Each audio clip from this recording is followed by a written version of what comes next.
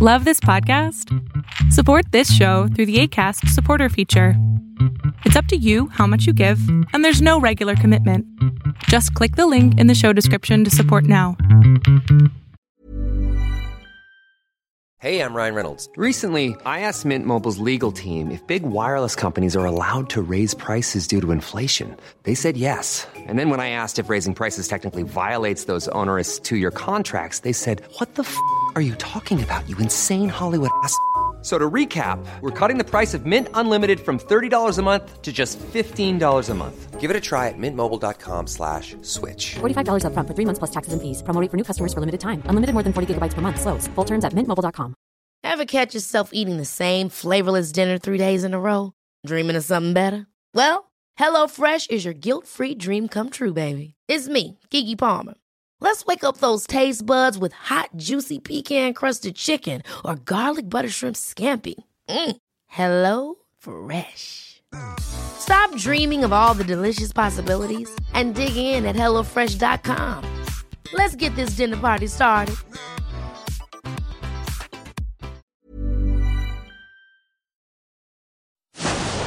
Fiction, science fiction, horror, fantasy, crime, LGBT, thriller.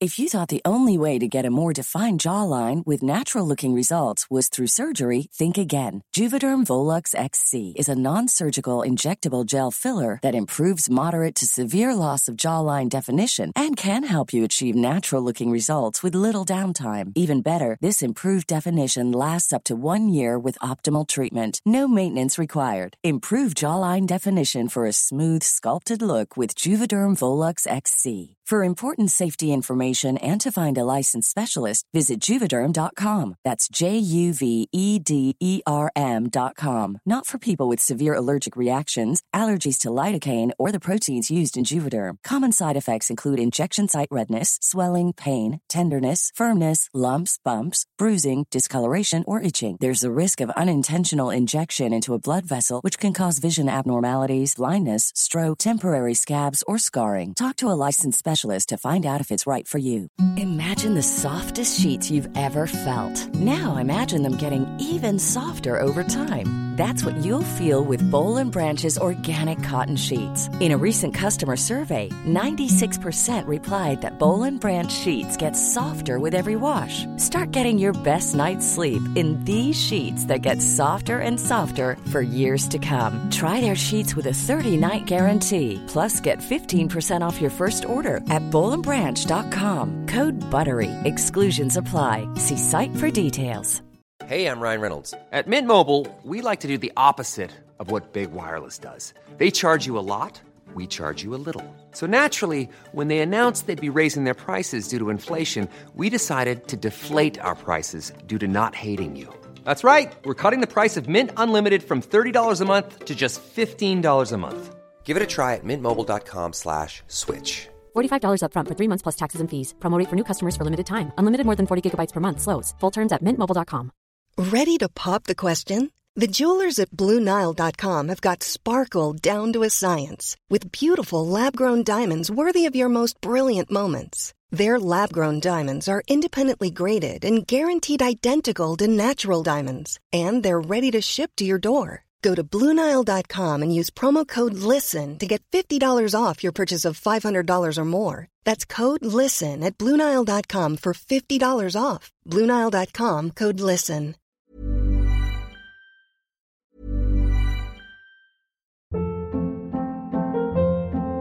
Hold up. What was that? Boring. No flavor. That was as bad as those leftovers you ate all week. Keke Palmer here, and it's time to say hello to something fresh and guilt-free. Hello Fresh. Jazz up dinner with pecan-crusted chicken or garlic butter shrimp scampi. Now that's music to my mouth. Hello Fresh. Let's get this dinner party started. Discover all the delicious possibilities at HelloFresh.com.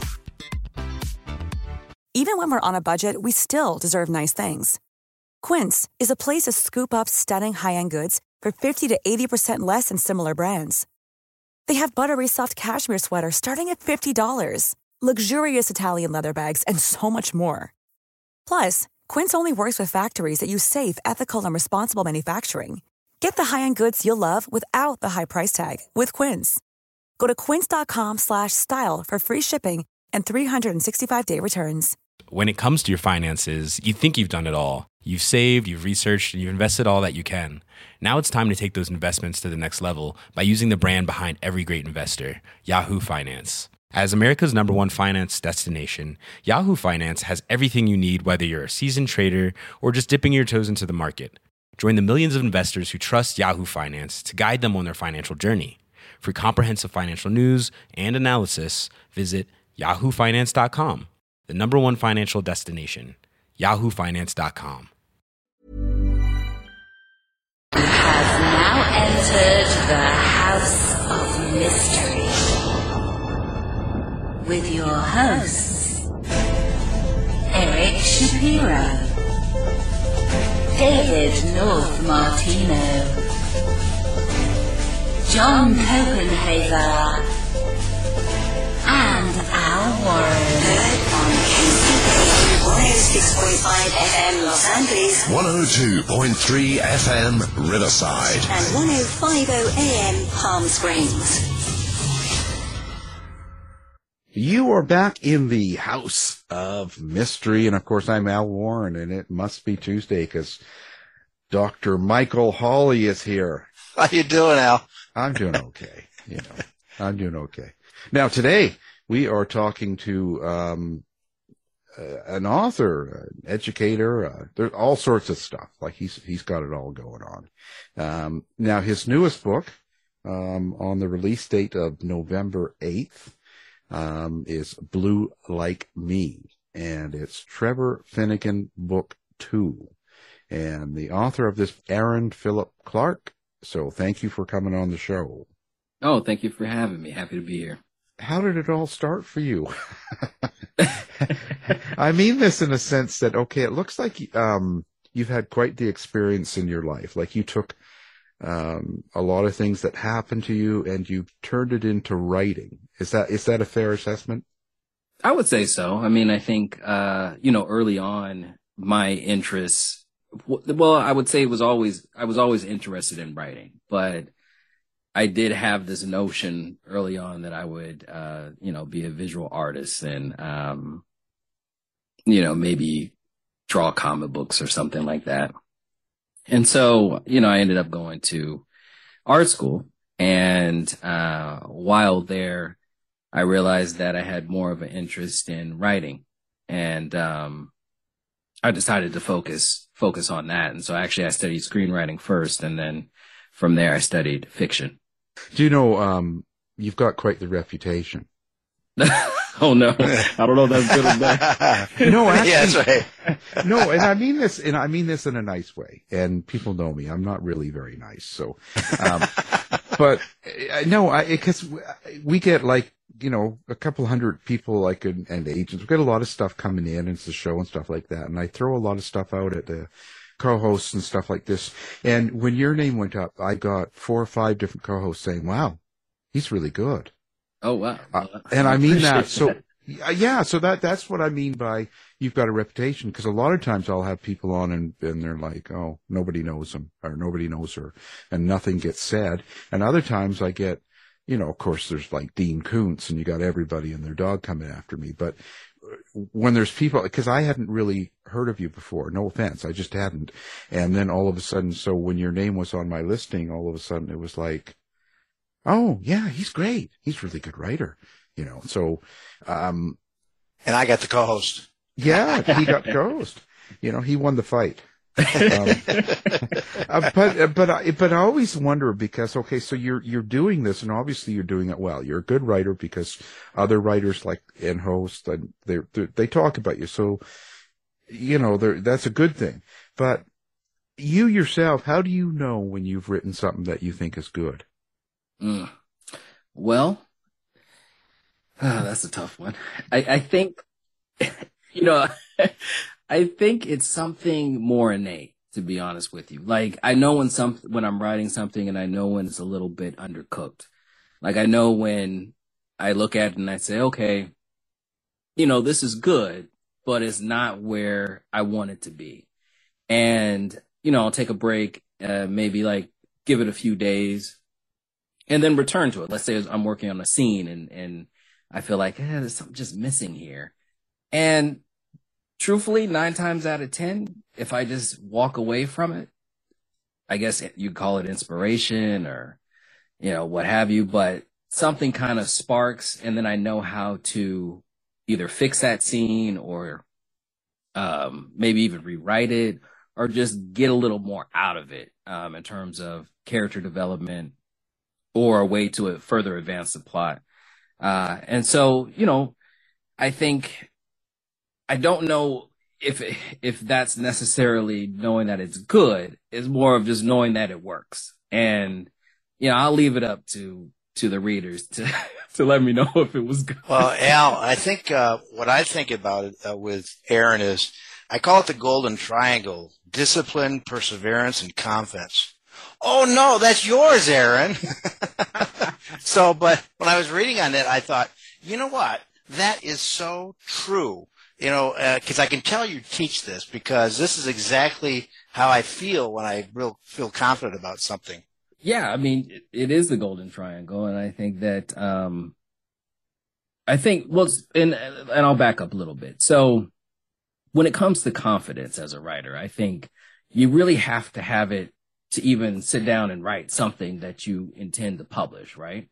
That you actually are going to put out there and say, hey, I expect and hope readers, are going to connect with this material. And I believe in it enough that I think a publisher will publish this. And so I think that that's kind of the first step because that's truly what separates authors from writers. And I tell my students that all the time. There's a lot of people out there who can write. But those manuscripts may never come out the drawer.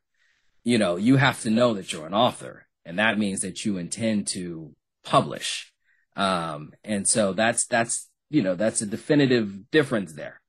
So I think early on you have to have that confidence. Now, there's going to be stories people connect to and maybe some that they don't, or perhaps not as much. We all say, hey, we had that, great novel, and then we had, that okay novel, But the idea is just to keep publishing. There's no, it's not like the movie industry. It's not like you can write maybe a book that's not, as successful as the last one and then everyone forgets your name. Like writers, we have a lot of leeway. We can keep going. We can do a lot of different things. And so that's the beauty of it.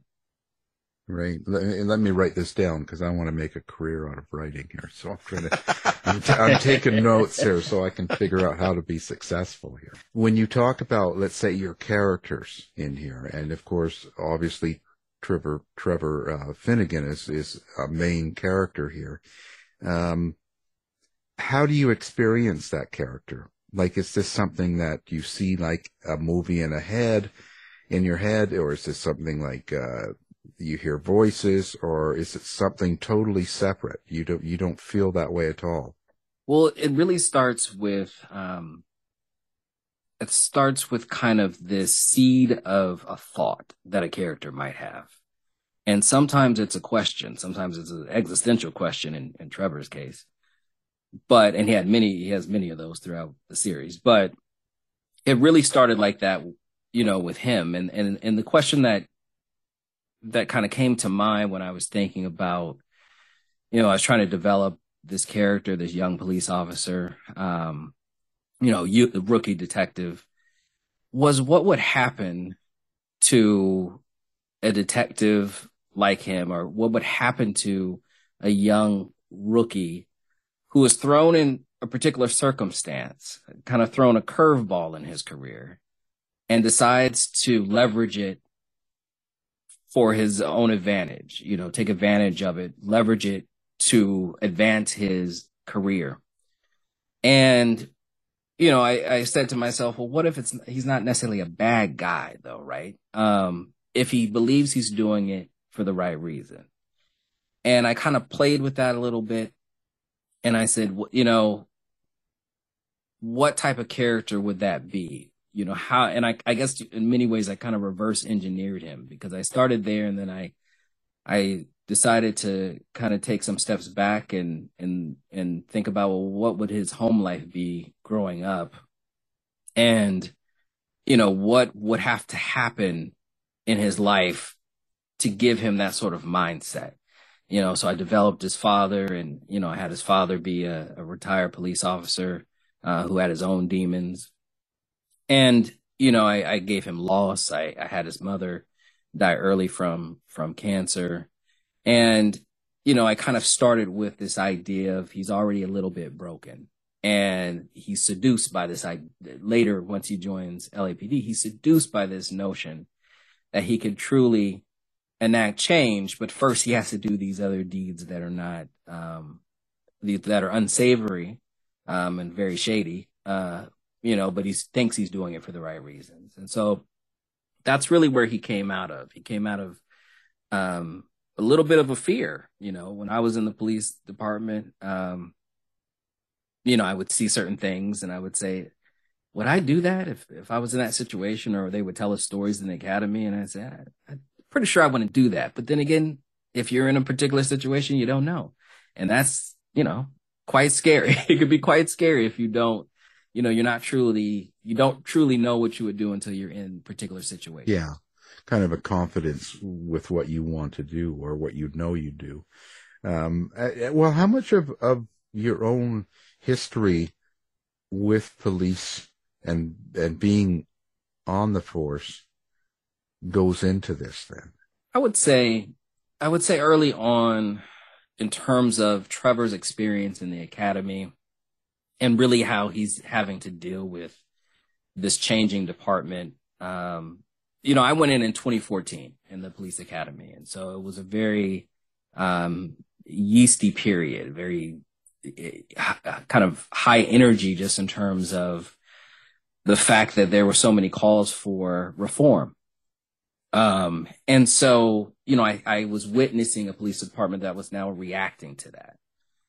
And for Under Color of Law, that first book, I really wanted to capture that environment because it was a very interesting environment because training was no longer proactive. It had taken a very interesting turn where there was an added layer of, you better be doing what you're supposed to be doing, because if you're not, someone out there with a camera is going to catch you. And it had become ingrained in every training exercise, to the point where you might have a training officer who's hiding, watching you, So, it could be anything. It could be exercise. It could be, so the idea was this, you need to be doing what you're supposed to be doing, because as long as you're doing that, you're not going to have any problems. And so that kind of environment, was like an extra layer of stress that already existed, but now you have this other layer of almost like a fear because, with LAPD, it's like, well, if you do anything outside of this kind of protective umbrella, you're on your own, right? So your union rep's not going to have your back. No one's going to have your back. So you do anything outside of the policy, established policy, then, you better have a good lawyer. And so I think that kind of helped fuel, for Under Color of Law, helped fuel that world a little bit. Where officers were already on edge and were already kind of, for lack of a better word, kind of taking sides about, in terms of who's right, who's wrong, who's deemed an enemy. But at the end of the day, it was the community. It's all the community, and so you can't separate that because that's who we were supposed to be policing, and not just policing, but helping. So you can't make those distinctions that it's us and them, because that's how, essentially, as a department, you're going to fail. So, I wanted to kind of capture that. For Blue Like Me, it's a little bit different because, it's set a few years after, Trevor goes through kind of his crucible in that first book. And, he can no longer be a cop, which makes sense, after the end of Color of Law. But now he's a private investigator, and he's trying to make amends for some of the choices that he made while he was in uniform and then as a detective. And he likens it to an albatross of I have to do this as this PI. And he's a particular type of PI because he's actually out there trying to find and investigate officers who are not living up to their mandate. And he works for this law firm, and there's this tip line, and they get tips from the public because they're kind of worried and afraid. A lot of the people in the community are worried and afraid to go to law enforcement with it or internal affairs because they don't think anything is going to happen. So he's taking it, he takes the responsibility and he says, hey, I'll investigate these things and bring it to light if something really is going on that's not appropriate. So he's kind of like an internal affairs kind of person himself, investigating. Very much so, yes.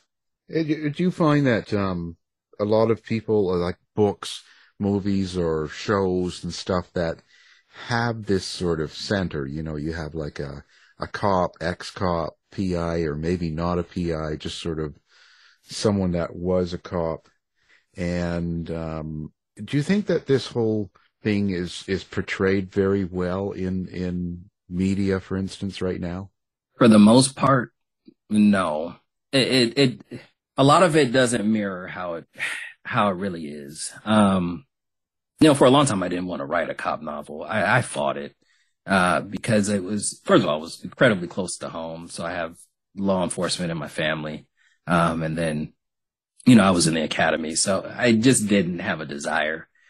But I told myself that if I was going to write a cop story, that I wanted it to be realistic to the experience that I had, that my family members had, that friends have had, and that I actually saw. And I think for the most part, when I have read cop novels or I've watched films or, television, I've struggled because there's certain things that obviously are invented, but then there's also aspects of it where we don't actually see, with the exception of a few shows that I can name some, but with the exception of like Southland or like Boomtown, Homicide: Life on the Street, we don't see the police officers always as human beings.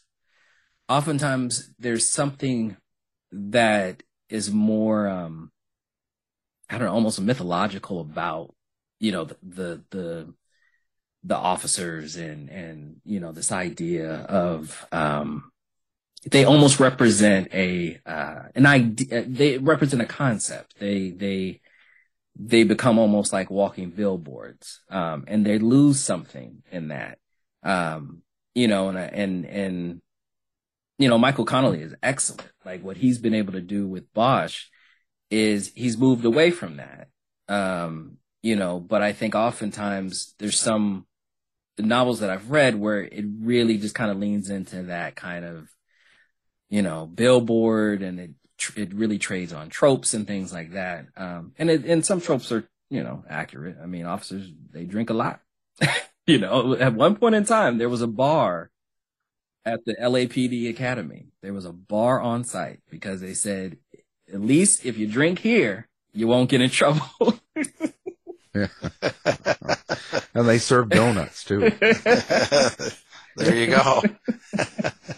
It seems to me that whenever I see something that's centered on police and their life, it's either they are, like you were saying, it's almost they're this perfect billboard of some sort of meaning, something, whatever it is.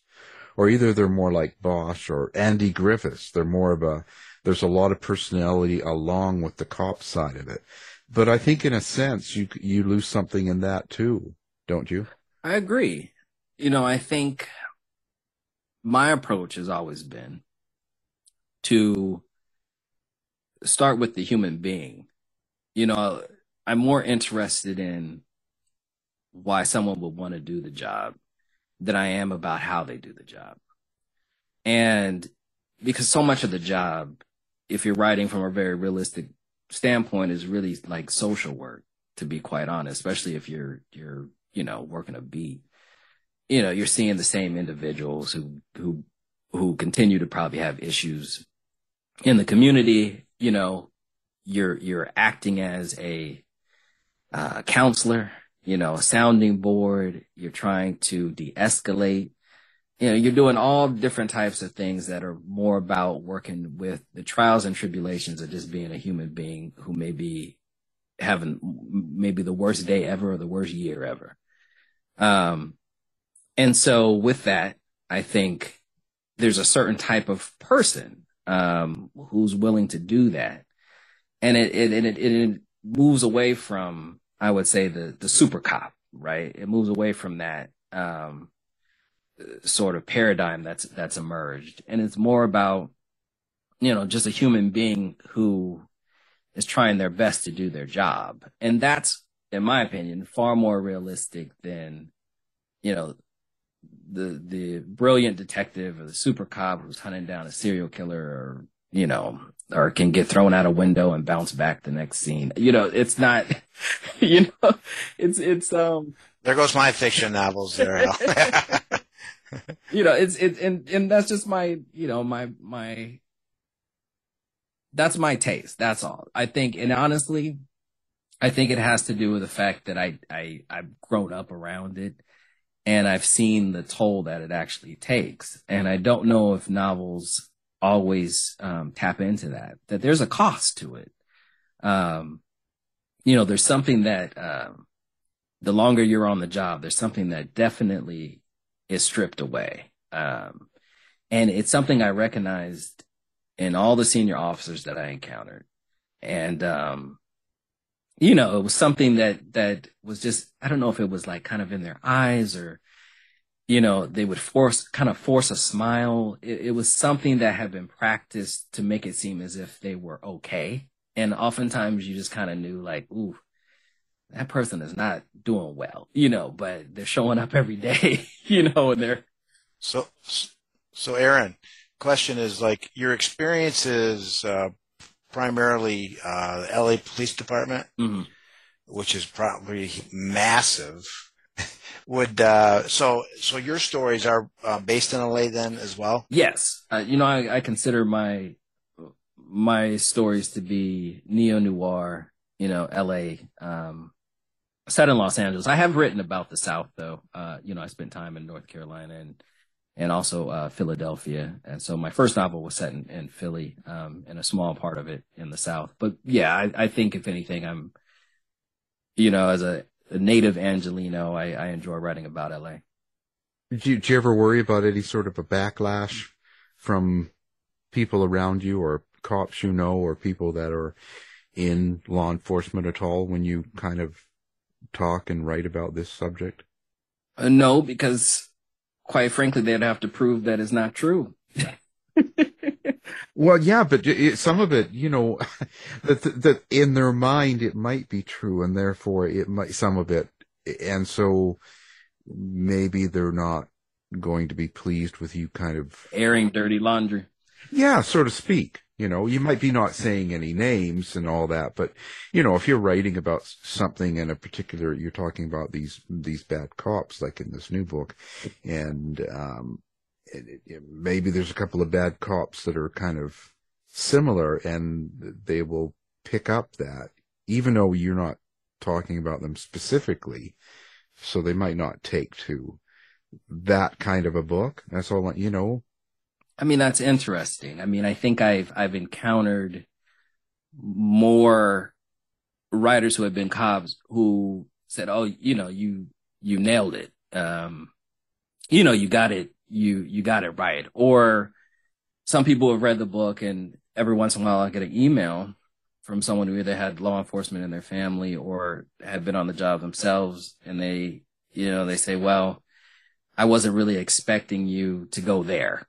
And to me, my feeling when it comes to literature, when it comes to telling stories, is that it's kind of I attempt the 3 E's, which is to enlighten, entertain, and educate.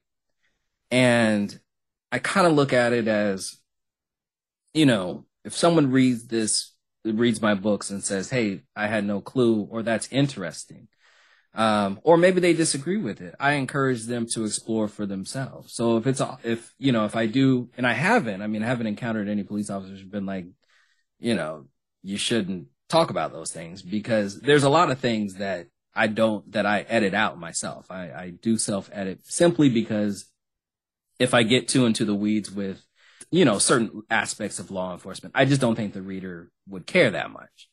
I have to think about the audience. So there's certain things that I definitely might be in the first draft, but definitely are taken out by the time we move around to kind of the final draft. But, I haven't encountered any officers who have just been like, I don't want to, just say like, you shouldn't talk about that, or you should, why can't you just write about these other things? Because officers kind of know, like, these are the things that get talked about, when you're hanging around other cops, things such as, police brutality and things like that. Those aren't taboo. Those are taboo for the public because we want to believe that, every officer is out there doing what they're supposed to do. But with a group of cops, like, I had an officer tell me once, he said, I am so put out and disheartened by my profession. He said, I just don't understand what happened. Like, he said, I don't get the political aspect. He said, I don't get any of that. He said, when I was on the job, he said, we did our job. We followed the law. And if someone did something wrong, he's like, you would pull their coattail and say, hey, don't do that again. And if they kept at it, then you would go ahead and you would report them and they would be dealt with. And he said, that's how it was. It was, he said, all this kind of, blue religion stuff. He said, sure, it's always been there, but it's like, you didn't want that person out there because that made you look bad. He said there was a different sort of idea of like community when it came to policing. It was this idea that, well, we represent this and we have to be able to work with people if we're going to solve crime. So if there's somebody out there doing something that is not right and is essentially violating their mandate, well, that actually is bad for business, right? Because now it's going to make it harder for us to be able to solve crimes. We saw that in Baltimore. With the gun trace task force and the things that they were doing. Well, they couldn't solve anything because everybody said, you guys are dirty, you're crooked, you're robbing people. So they couldn't solve, their solve rate was atrocious, because no one wanted to talk to them. So, officers who are on the job and have been on the job, they know, now maybe if someone has it in their head that, officers are this one particular way, and the idea that, a novel such as mine is now, painting police officers in a different light. Well, that's on them. That's because they've cooked up this fantasy in their head. But, police departments are nothing but a microcosm of society. There's all types of people out there. To me, I can think of so many angles that you have talked about or can get into in this. This would be like a perfect Netflix series. Have you thought about that kind of thing with your protagonists or anything? Well, sure. I mean, we're working on it. Oh, okay. So, yeah. So so I do have a literary manager. Because I screenwrite as well. So I work with Bellevue, and so we are actually in the process of kind of getting that going. To see if, we can get some legs on it. The script is written, everything is kind of done. So it's just a matter right now of timing. I mean, it could happen in 6 months or it could happen in 3 years. But, right. That's the idea.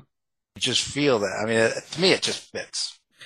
I think so. I mean, I think that law enforcement shows are making a comeback. So for a while, nobody wanted to touch it. Right. Well, don't mess with it too much because Al and I we like the documentary stuff going on with serial killers and stuff. So don't mess with us. Yeah, we have your number. Well, I have to wonder, but because you talk about educate as well. So do you have like a subtext or some sort of a meaning under the entertainment part of it, under the procedural part of it that you kind of put in? Is there something like someone picks up your book, they read it, and they kind of, you want them to get something. I mean, I can't say that I have like a desire for them or necessarily like a motive for them to get something specific from it. I think if anything, I just want them to think, these are just things that deserve time and consideration, because so much of what Trevor has to do impacts society as a whole. So many of the things that he encounters, and not just in his career, not just in law enforcement, but in his personal life, he has plenty of trials and tribulations that he goes through. And I just want to present human beings on the page. That's really the goal. And if people can relate to it, or it shows a slice of life that they had never experienced before, then I consider that to be successful, But I think if I were to kind of distill it down to a theme, it would be that I don't believe heroes just appear or kind of come into the literary world as these, like I said, super cops or just, like heroic. I think that most people are human beings that have these true character moments where they show themselves as heroes. But I'm not so sure in my literary world that heroes necessarily exist, and I think that it's a process to get to that point. Because a hero is someone who's willing to sacrifice everything, for the greater good. And that's a big ask for most just everyday folks. And for me, when I'm writing, I think like that. I think like, is Trevor a hero? Well, probably not, but he's trying, I mean, he's, every novel, he's going to try to do the right thing. And hopefully he'll emerge one day, maybe in book 5 or 6, where we could really say like, hey, like, in the way Walter Mosley breaks it down, but say like he is a hero, that he's a Black hero. And that's the hope. But I think that I'm more interested in the journey than having him start, from square one, already having this code and being this heroic figure. Right. You don't want him to start out like Mike there. You want him to work his way there. That's right. Can't just be at the top. What do you find your writing process is like? When you start a project like this and you kind of got the idea, are you able to assign yourself time? Say, okay, there's nobody around from 3 to 5, so I'm going to sit and write. And there's nobody around on Tuesday, so I can write. Can you just assign scheduled time and write? Or do you have to have kind of the right mood thing going on, the right emotions kind of happening? I would say it's a mix. I try to write every evening, so I'm more of a night writer. And I find that doing that, and I've been doing it for a few years, that kind of works for me.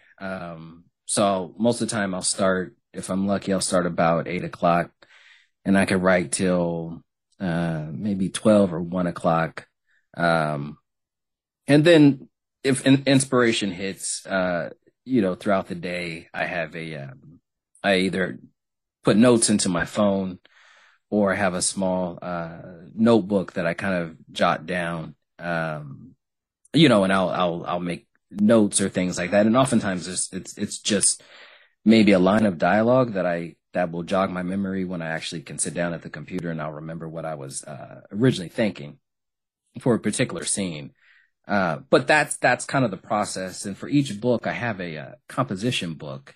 And in that composition book is kind of pre-writing. So I outline chapters, and these outlines are rough sketches. Most of the time it'll just say what happens, just the actions. And then sometimes I'll journal. So if I'm journaling from the point of view of a character like Trevor, I had a whole kind of journal entries about the loss of his mother and the relationship that was deteriorating with his father. So I had these kind of journal entries for him, and that kind of just helped me inform his way of his thinking, and essentially his baggage. And so he carries that pretty much in every scene. And then, I would put that in there. So really, if anyone looked at these, these composition books, they would think it was written by a madman who has all these different POV shifts and, a whole lot going on, and think, what in the world is this? And how did you get a book out of it? But for me, it all kind of fuses together, and I'm able to think, okay, I know exactly, I'll go back to this journal entry on this page. And every once in a while I can pull from a journal entry, and that somehow will actually make its way into the novel. How do you write evil characters, bad characters? Does it get to you, or can you do it easily? Or give us some names. Who do you know that you you write? You must know some evil people, right? And so we won't tell anybody. But if you give us the names, we can. Yeah, just like does it difficult to write someone doing really bad things? Yes and no. I think it depends on what the actions are. And I think sometimes I do pull from real police cases, some of them that we studied in the academy, or stories that are my training officer or, DI told, that just, some things do bother you. There was a story where, I don't know how it came up, but we were training CPR, and doing some, triage exercises. And, our instructor, for some reason, there was a little dummy that was it was a practice dummy, but it was a child. And so he said, yeah, I remember this, family. And, he said they just kept mistreating their kid. And so the kid was crying, and they shoved a sock into the kid's mouth. And so he took a moment, and he said, yeah, I really, really wanted to hurt those people. And he said, we were able to save the kid, but he said that was what child abuse looked like. And that's the first time I actually saw it. He said he had never seen it before. He never had to deal with it, but he said that was the first time, that he had to deal with it. And so I thought, what type of individual would do such a thing, right? And so it becomes very taxing if you think on it incredibly hard, because you can't fathom those type of people, and the fact that they're out there and they walk among us, right? But I think, I have to always kind of detox that, and a lot of it was, learning to compartmentalize, and they taught us those things in the academy, and we had meditation class and things like that. And they said, you have to lean on what works, and you have to detox it some kind of way. Otherwise it'll kind of, ultimately eat you up. Especially if you have to see that stuff firsthand. So when I think of evil characters, I often think of, characters that you just couldn't quite fathom why they were doing what they were doing. But oftentimes it's not a whole lot of fun to write a character who just is not redeemable, even if they are a villain. So I think for my peace of mind, just to stay sane, I always give them some sort of motivation, and reason that they're doing it. Because I think if I wrote the type of characters that we studied and learned, and that were prominent in some of these cases, trust me, nobody wants to read that. Unless they get caught, unless they lose. That's good. Yeah. Well, you can always drink at the bar at the cop shop and have some donuts if you need, That's true. Or become an amateur boxer. There were so many amateur boxers, in law enforcement, and we had a, it's a really short story, but we had a training officer, and he would show up just pummeled, right? Like, I don't think he was a good boxer. He would show up just, and everybody acted like they didn't see it. It was the weirdest thing. I mean, we're talking about, black eyes and cut lip, and people just, not stare, kind of avert their eyes.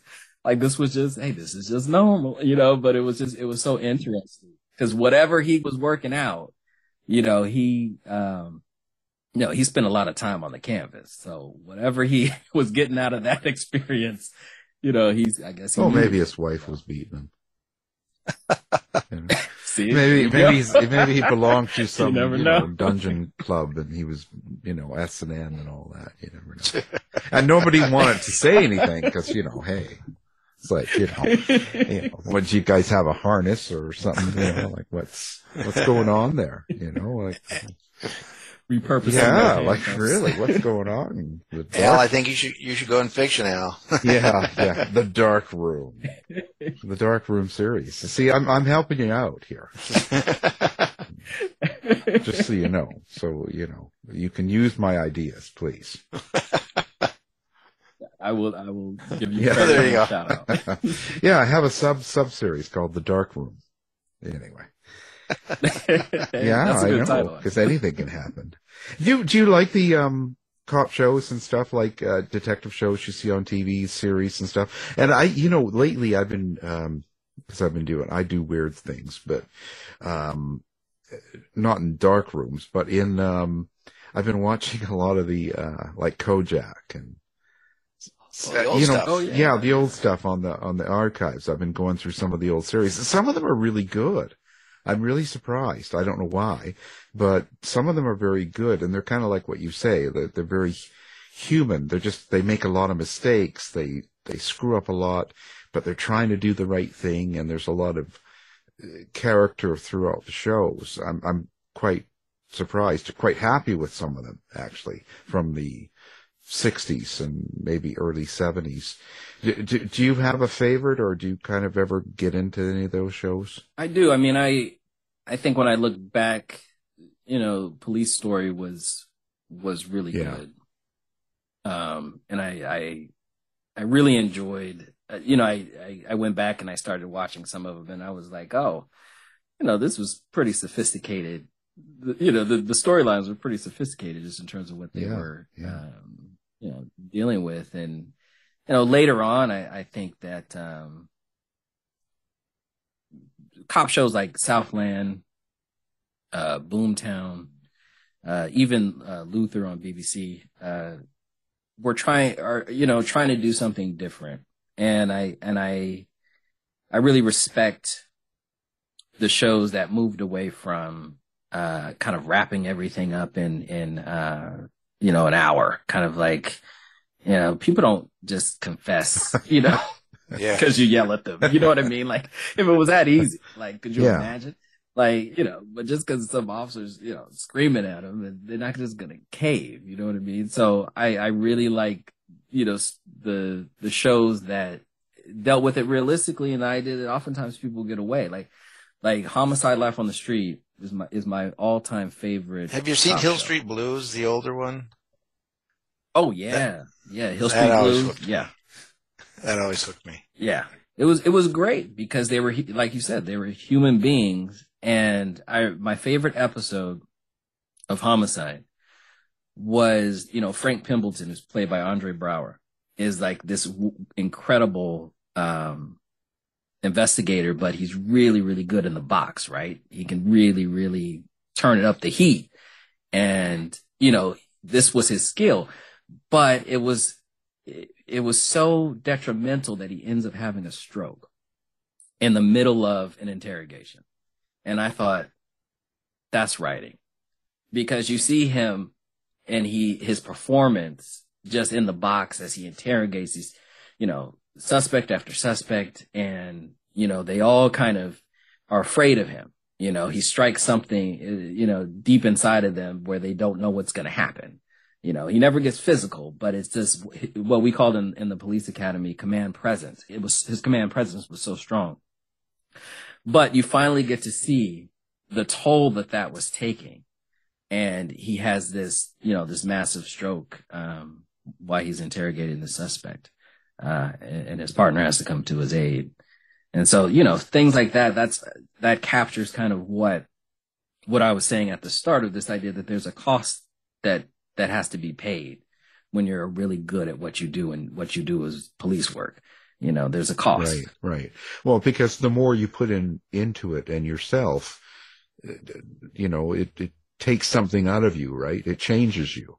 So, and I think that's the trick to catching something good in a story.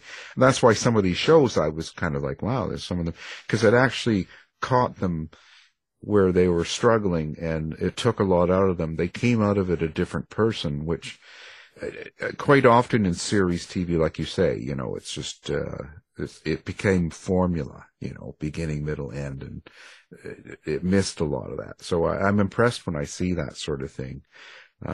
But what does it take out of you, in a sense, when you write one of these books?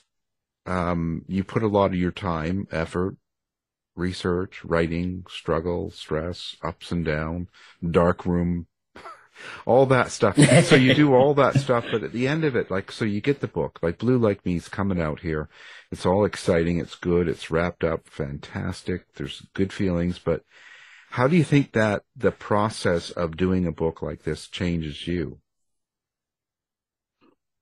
Well, I'm forced to have to revisit certain aspects, of my past or certain feelings that I had. So every time I think, okay, I'm writing another Trevor story, I have to put myself in that mindset, from years ago, and,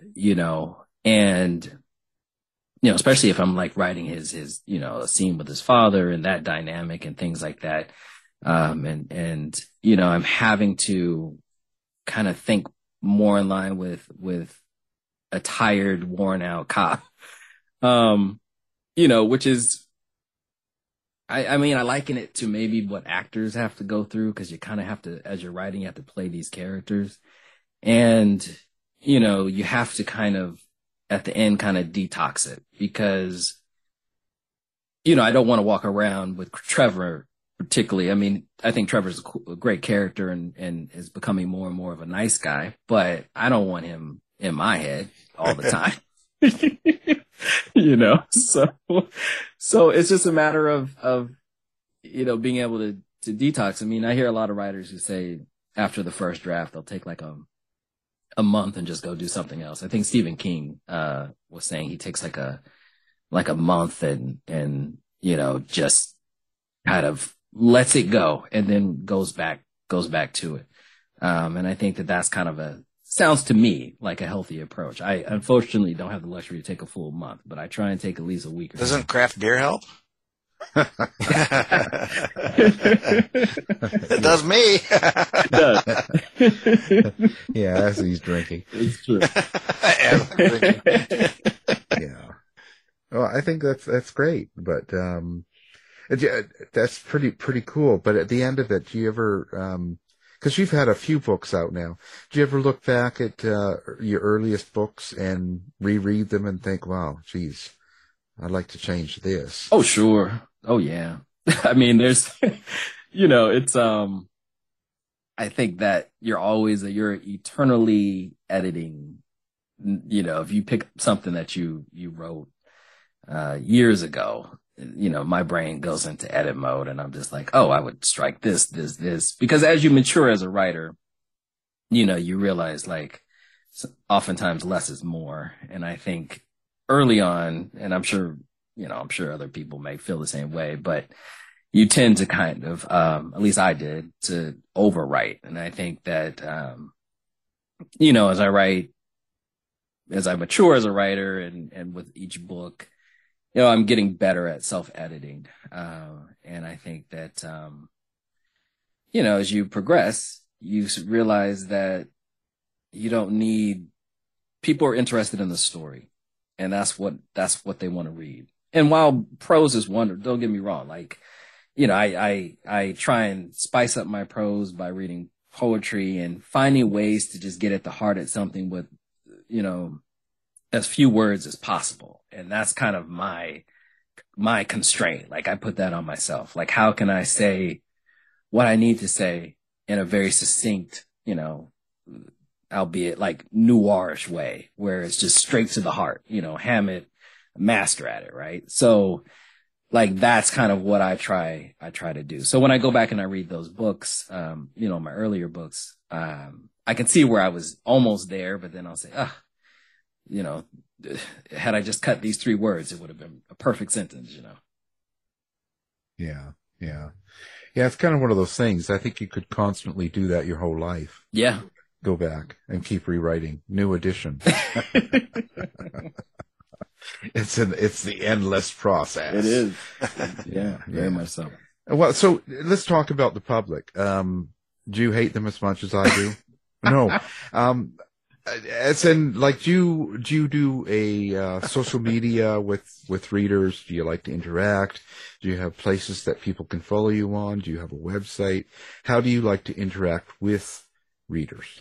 Well, truthfully, I'm not a huge social media person, but I do have accounts. So, you know, I would say if anything, I'm more on Facebook than I am on anything else. I do have Instagram, and that's at @_ Write Me a World. And then I also have Twitter, which shares the same handle. However, I most likely will be leaving Twitter as chaos is sure to ensue in the next few weeks. Yeah, it sounds like it. It sounds like it. And I, you know, personally, I don't know. I'm just sitting back and waiting because I don't know, but I'm sure hearing things like, I mean, at some point we'll all get bills. we'll all get, we'll all be invoiced, you know, $1,000 for our Twitter use. Yeah. Well, you know, actually that's okay. If you get a bill, you get an invoice, just send it on to Michael there. He'll take care of it. Okay? Of course. That's right. He loves to help people out as much as he can on things like that. So that's great. By all means, everybody, tell all my just friends. email it. Yeah, just email us here at the station, and I'll make sure he gets it, and he'll take care of everything. Well, right now everybody's bummed at me because I'm a Bills fan and we're doing so well. So I gotta just, you know. Buffalo, you know, that's momentary too. Right? Doesn't really matter. Okay. Well, so we'll have everything up on the website so people can find you. In fact, I'll try and get your phone number up there too. So, but no, actually, so how you must have been writing this over this pandemic, I think they called it, the last couple of years, and there was like some crazy stuff going on, and apparently some weirdo with bad hair was president and stuff. And what was it like trying to write during all of that outside stress? Well, I mean, there was outside stress, and then, you know, naturally you kind of have the inside stress, primarily from being stuck inside. So, right. You know, it was, it was taxing, but at the same time, and I can't describe it. It's like, when and maybe it kind of goes back to what we talked about earlier, but when you know you have a story that you just feel like this is it, you know, like I feel like this needs to be read. This needs to go out into the world. And I just kept focusing on it. I just kept focusing. So while all these other things are happening, you know, I told myself to be cognizant and be intentional about where I put my energy. And so writing at that time really became, like meditation, because I was able to escape into this world that I created. You know, and I felt like I was able to kind of unplug a little bit. But, and truthfully, in many ways, writing has remained that. And so I look forward to kind of being able to escape. Now, sometimes the outside world bleeds in and, you know, ways that, I don't always expect. You know, right now I'm writing, my work in progress. I'm a huge, Patricia Highsmith fan, and I wanted to write kind of a nod to the talented Mr. Ripley, but set in the music industry and specifically hip hop. And I wanted a kind of a sociopathic yet brilliant, somewhat brilliant character. And the characters changed a little bit, but I had this idea of how, you know, a sociopath would act in the music industry, especially one who had no talent, and how they would leverage those around them and manipulate. And while I was writing, I have been focused on the number of artists, hip hop artists, who seem to just be dying every month, oftentimes violently. And, it just kind of, I already had that kind of in my head. I was like, there's so many artists who just kind of don't seem to make it till 50, with the exception of some of the older artists, especially like Snoop Dogg and, they're grandparents now, but the new artists can't seem to get past 30 years old. And so it was just so interesting to me.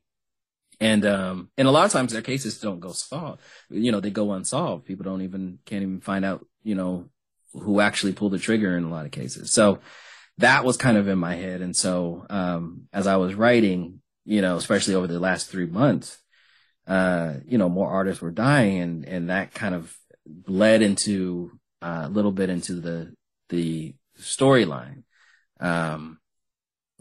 This idea of having success, and in the case of this character is not really a nice character.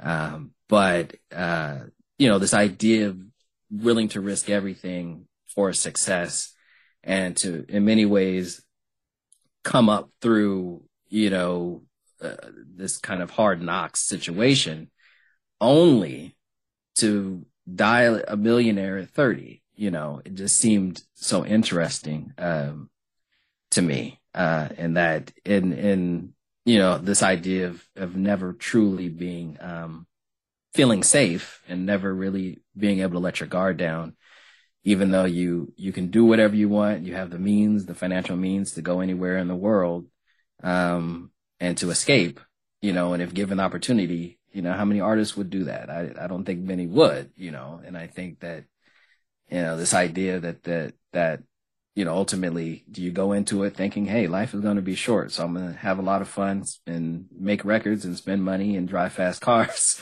because I don't know if I'm going to make it till 50.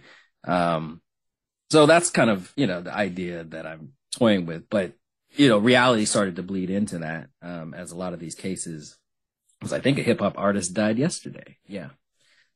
So. Yeah, there's always, Jeez.